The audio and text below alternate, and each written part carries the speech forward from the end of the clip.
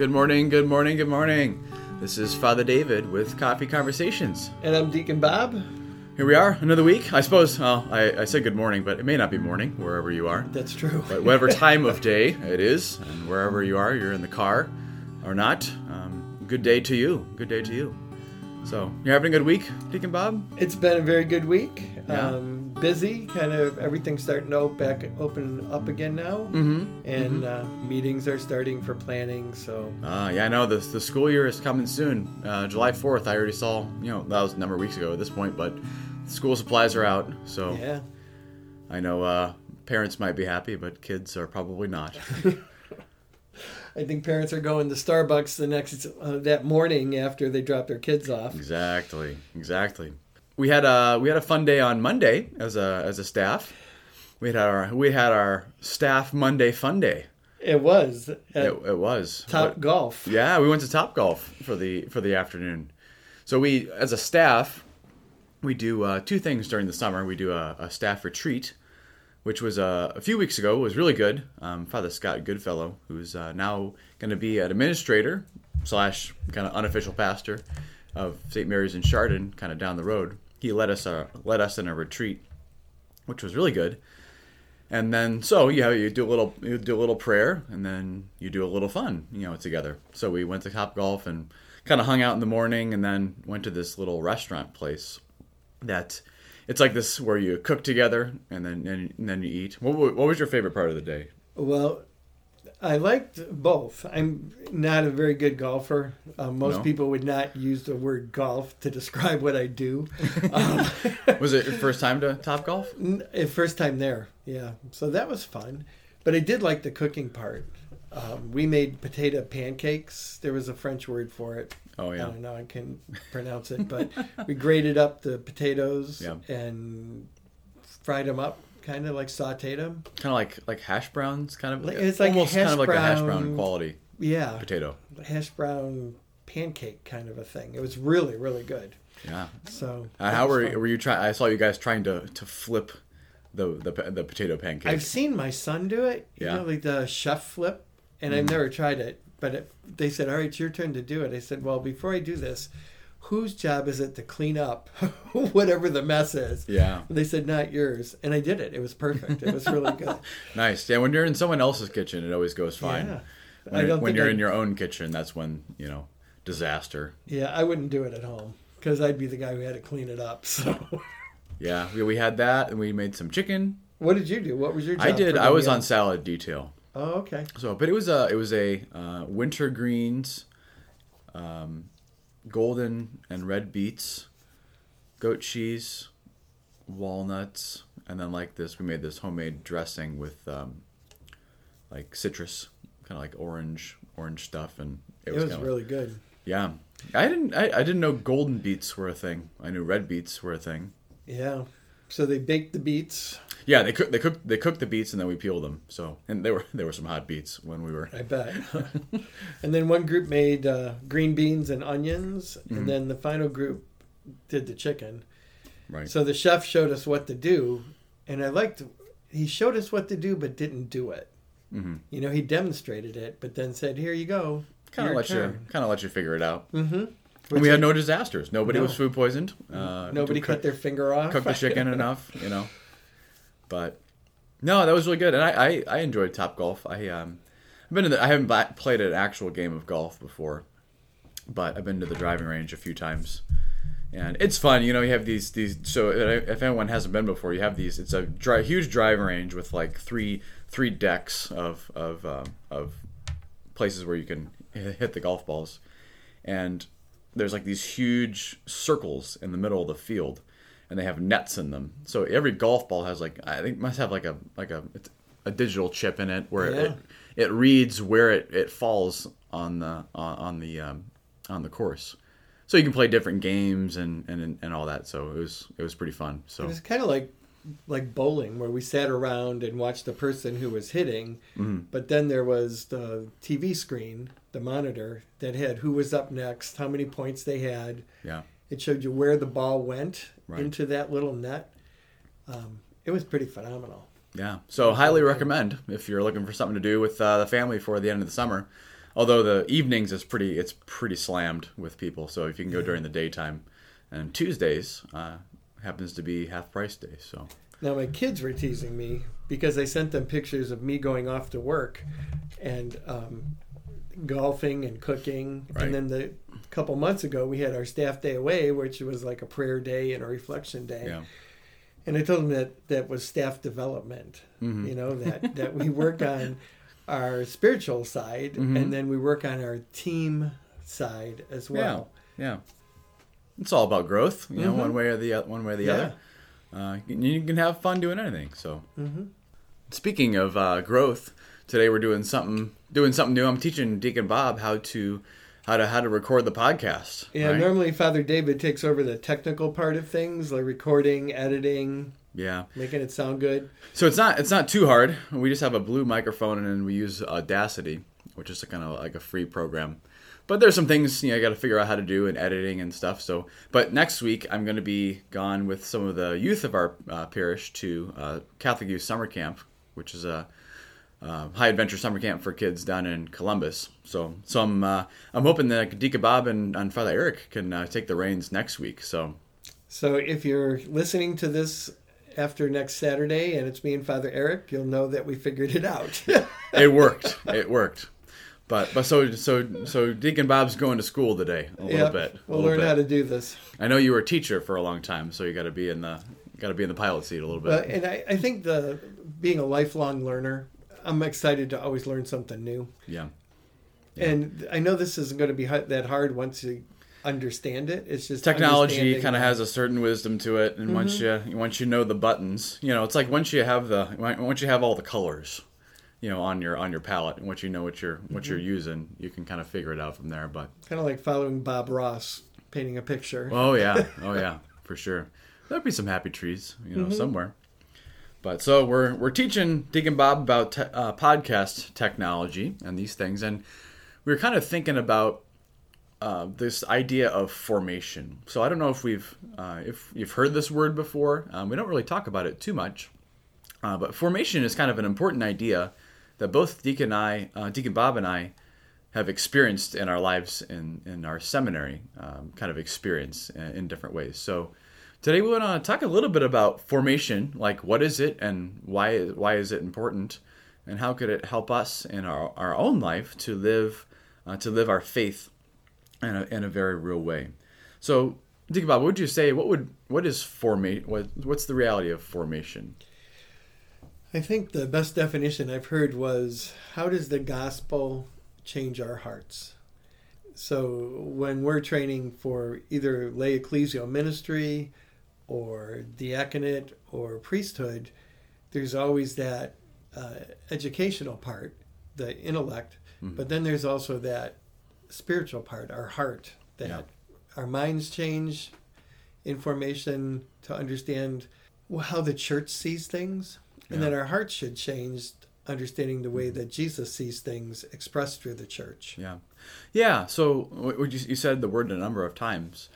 It's this process of change, right? So formation kind of would come from the word formed, or to be formed. I think the gospel uses the image of the clay and the potter. So the clay spins around and the potter uses his hands to mold the clay from a lump of clay into a jar or a pot or something. So it's this kind of reality of things outside of you that are helping you to change to become something. And yeah, if we're honest with ourselves, and if we look at our life, we've all kind of experienced a lot of changes throughout our life, whether that's when we were young and we were in school and we were learning about the world and ourselves and different things. And then, we move into after school, married life, priesthood, religious life, any state in life that we're in, we grow and we change in that kind of sector of our life. And then when we get older and the kids are out of the house and we're with our wife or, doing whatever, we're kind of formed in that, and that, there's changes that happen in that time of life, kind of both on the outside and then on the inside too. So we're always changing and growing. And sometimes that change is easy, and sometimes resistance is futile, and Right. change is coming either way. I know a lot of folks, they prepare for retiring long before they retire. Mm-hmm. How do you let go of some of the things that you're used to, Right. so that when you have to let that go, it's a lot easier? Right. And I think formation is like that. You take years being formed for a ministry or being formed to become married, and it takes a lot longer than one would think. Mm-hmm. Yeah. And it just doesn't stop at ordination or marriage. It Mm-hmm. continues on. Mm-hmm. Yeah, so that's kind of the idea of formation. It's the process of being changed by kind of external factors. So formation, that's what we call seminary. So the seminary is the place where priests and deacons and lay ecclesial ministers will go to be formed and to study and to grow before they prepare for their official ministry. So seminary formation was 9 years for myself. How long was it for you, Deacon? At one point, the diaconate formations changed over the years. One point it was 3 years, then it went to 4 years. Mm-hmm. Now I think it's 5 years. Yeah. For us, it was 4 years. Yeah, so it's a sizable chunk of time, Mm-hmm. right? I mean, people will ask me, how long did it take for you to become a priest? And I say 9 years, and they're kind of like, you could be like a doctor, you know? There's a lot of things, there's a lot of things that happen kind of within that time. Why did you do formation? Why did you go to the seminary? Well, I was a lay ecclesial minister before I became a deacon. So for that, I pretty much got a master's degree, and there was 3 years of formation along with that. For me, it was more than 3 years because I was on the slow track. Yeah. But when I was at Lake Catholic, the priest chaplain had been reassigned, so I was campus minister. Mm-hmm. And I would go to the hospital with a dying father or mother and be with the kids, or I'd be at a funeral home. And as a lay ecclesial minister, I couldn't offer the presence of the church that people were looking for. Mm-hmm. Not that lay ecclesial ministry is like lesser class, but people were just looking for a more official, I don't know a better word than that. So that's why I went into formation. Was I knew people needed more than I could offer. And as a deacon, I could offer more than I was as a lay ecclesial minister. Yeah. So there's kind of two parts of it. So you had a desire, and I'd say the same is for me. There was a desire to step into a new role. There was a desire to grow in some way. So it kind of starts with our desire. But then there's also the church asked us, to kind of enter into this formation, process, to enter into this time of growing and all this stuff. We wouldn't maybe necessarily ourselves, sign up for multiple years of classes and all kinds of experiences. But so the church asked us to do it, and there's something important here. And I think there's a lot of discernment. So when we first go in, or a person first goes into formation, whether it's lay ecclesial ministry or diaconate or priesthood, usually the interviewers will say, so why do you feel like you want to do this? And the candidate will say, because I feel God's calling me. Well, I know at the end of diaconate, I don't know if it was the same with priesthood, and I know with the lay ecclesial ministry, it's the church who calls you. Sure. God may be calling you, but it's the church that discerns, are you really the best person for this role? Have you been formed, right? Or not that there's a cookie cutter kind of a thing, but have you been formed? Have you allowed yourself, this lump of clay, have you allowed yourself to be impacted and grown by the things that you've been exposed to, kind of over the time. Yeah, and that's where I yes, seminary was 9 years, and some could say that like, oh, that's just a lot. That's I considered it a gift. That the church gave me 9 years. And exposed me to all kinds of things, gave me all kinds of tools, surrounded me with all kinds of people to help me to not just like do the things of priesthood, but to really become a priest. And there's a document that kind of helps to guide what seminaries look like and what they do. And there's one point in it that so everything we do in the seminary leads to becoming someone, becoming a priest. And there's this line, for every priest, his spiritual formation is the core that unifies and gives life to his being a priest and his acting as a priest. So it's not just like, oh, we have to learn, certain jobs and tasks, but it's about becoming someone so that you can be someone in the church. So there's a deeper transformation that should happen in the seminary. And in formation, there's 4 pillars or 4 main areas of like what happens in formation. In the seminary, there's human formation, spiritual formation, pastoral formation, and intellectual formation. So these are different areas. So in the sense of like when you go to seminary, it's not just priest school where you're just taking classes and learning things. It's not just a head kind of intellectual experience. It's a whole person experience. So they teach us prayer. There's classes on spirituality. We have holy hours and masses, and we pray together. We go on retreats. Pastoral formation, that we have field education experiences. So we go serve in the hospitals or with the poor, or I worked with migrant and refugee services one year, and that was very interesting.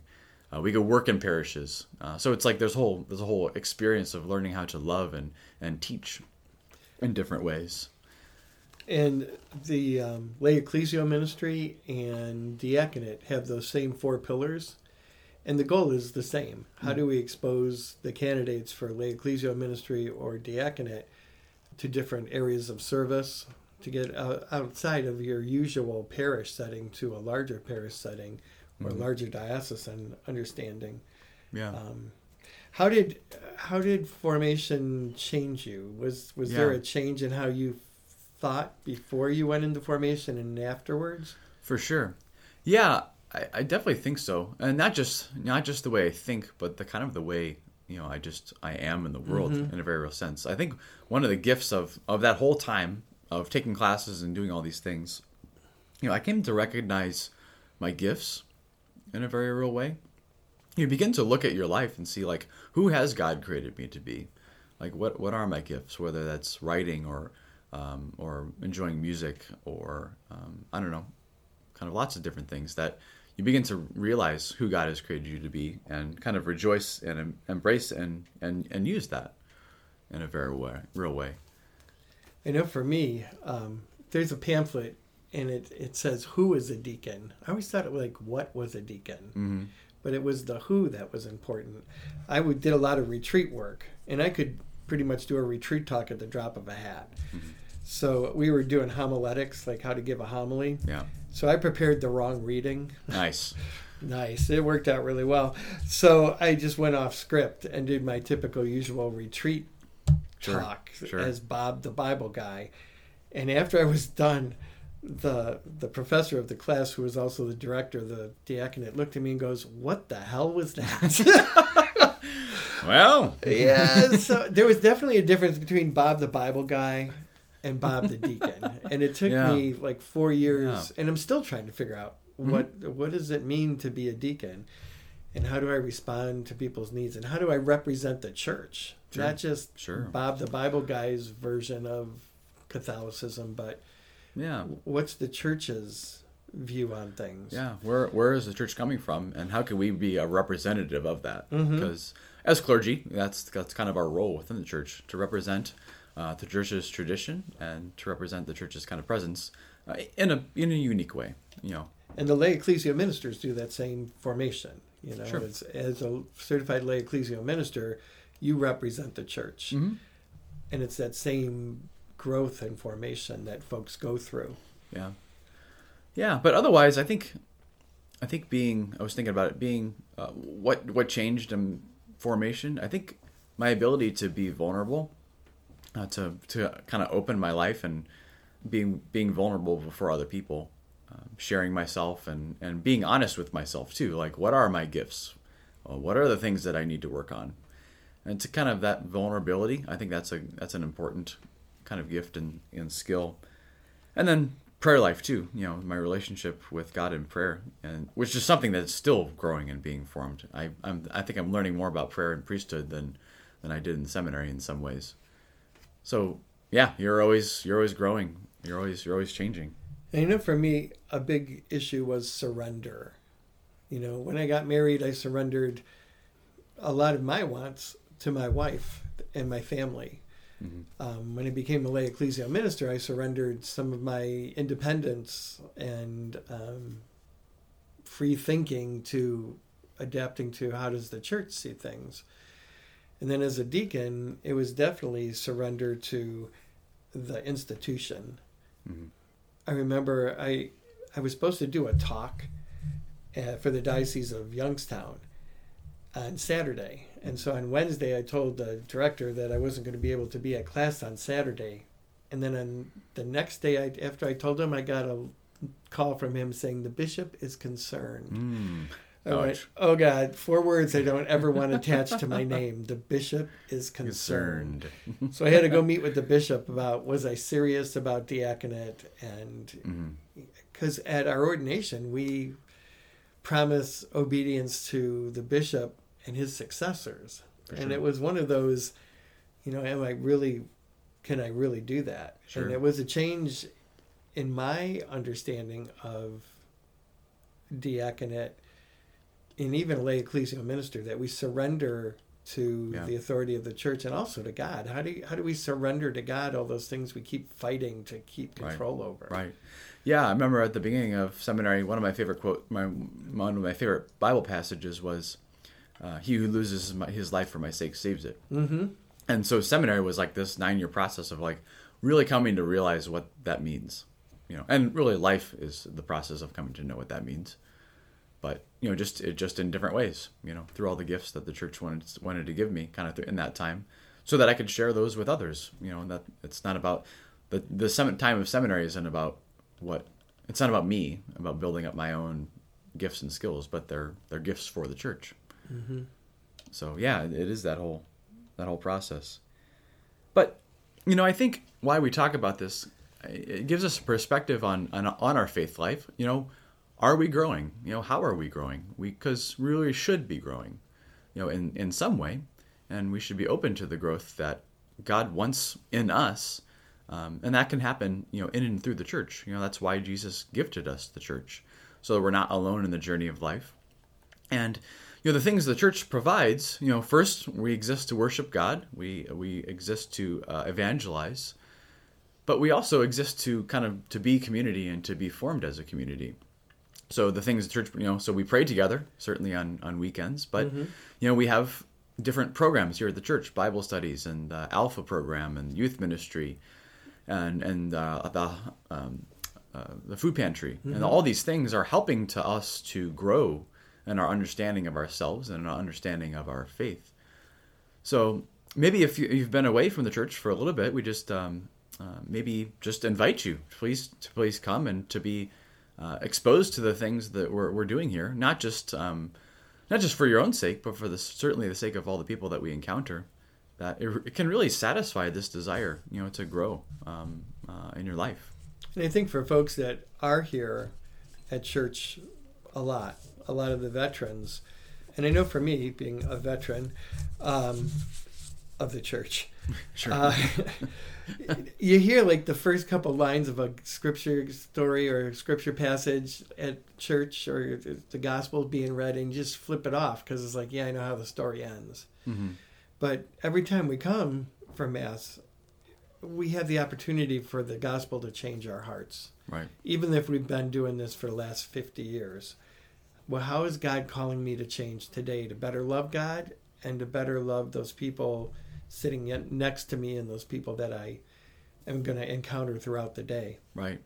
And then ultimately, the goal of all of this is to become saints and to be in heaven. So, yeah, where is that desire within us, and how are we working? How are we responding to God's gift and call in our life to be the saints that He's called us to be? So, hopefully, that's our prayer today. And yeah, so good. And tune in next time for to see if Father Eric and I can pull off technology. Indeed, and pray for their formation in the technology. And how do we use Audacity? Indeed. It'll be good. It'll be fun. Can you close us out with a prayer? Sure.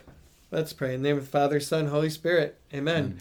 Lord God, we ask you to open our minds and our hearts to your word, that you might form us like the potter shapes clay into people that love you first and then share that love with other people.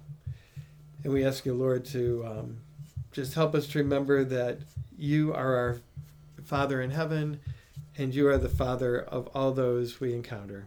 And we ask these things as we ask all things through Christ our Lord. Amen. Amen. Father, Son, Holy Spirit. Amen. Amen. All right, everybody, have a blessed day. Have fun. Maybe if you're a golfer, take out the golf clubs and swing away a little bit. Get some practice. We have a golf tournament coming up Monday. On Monday, so yeah. I will not be playing golf.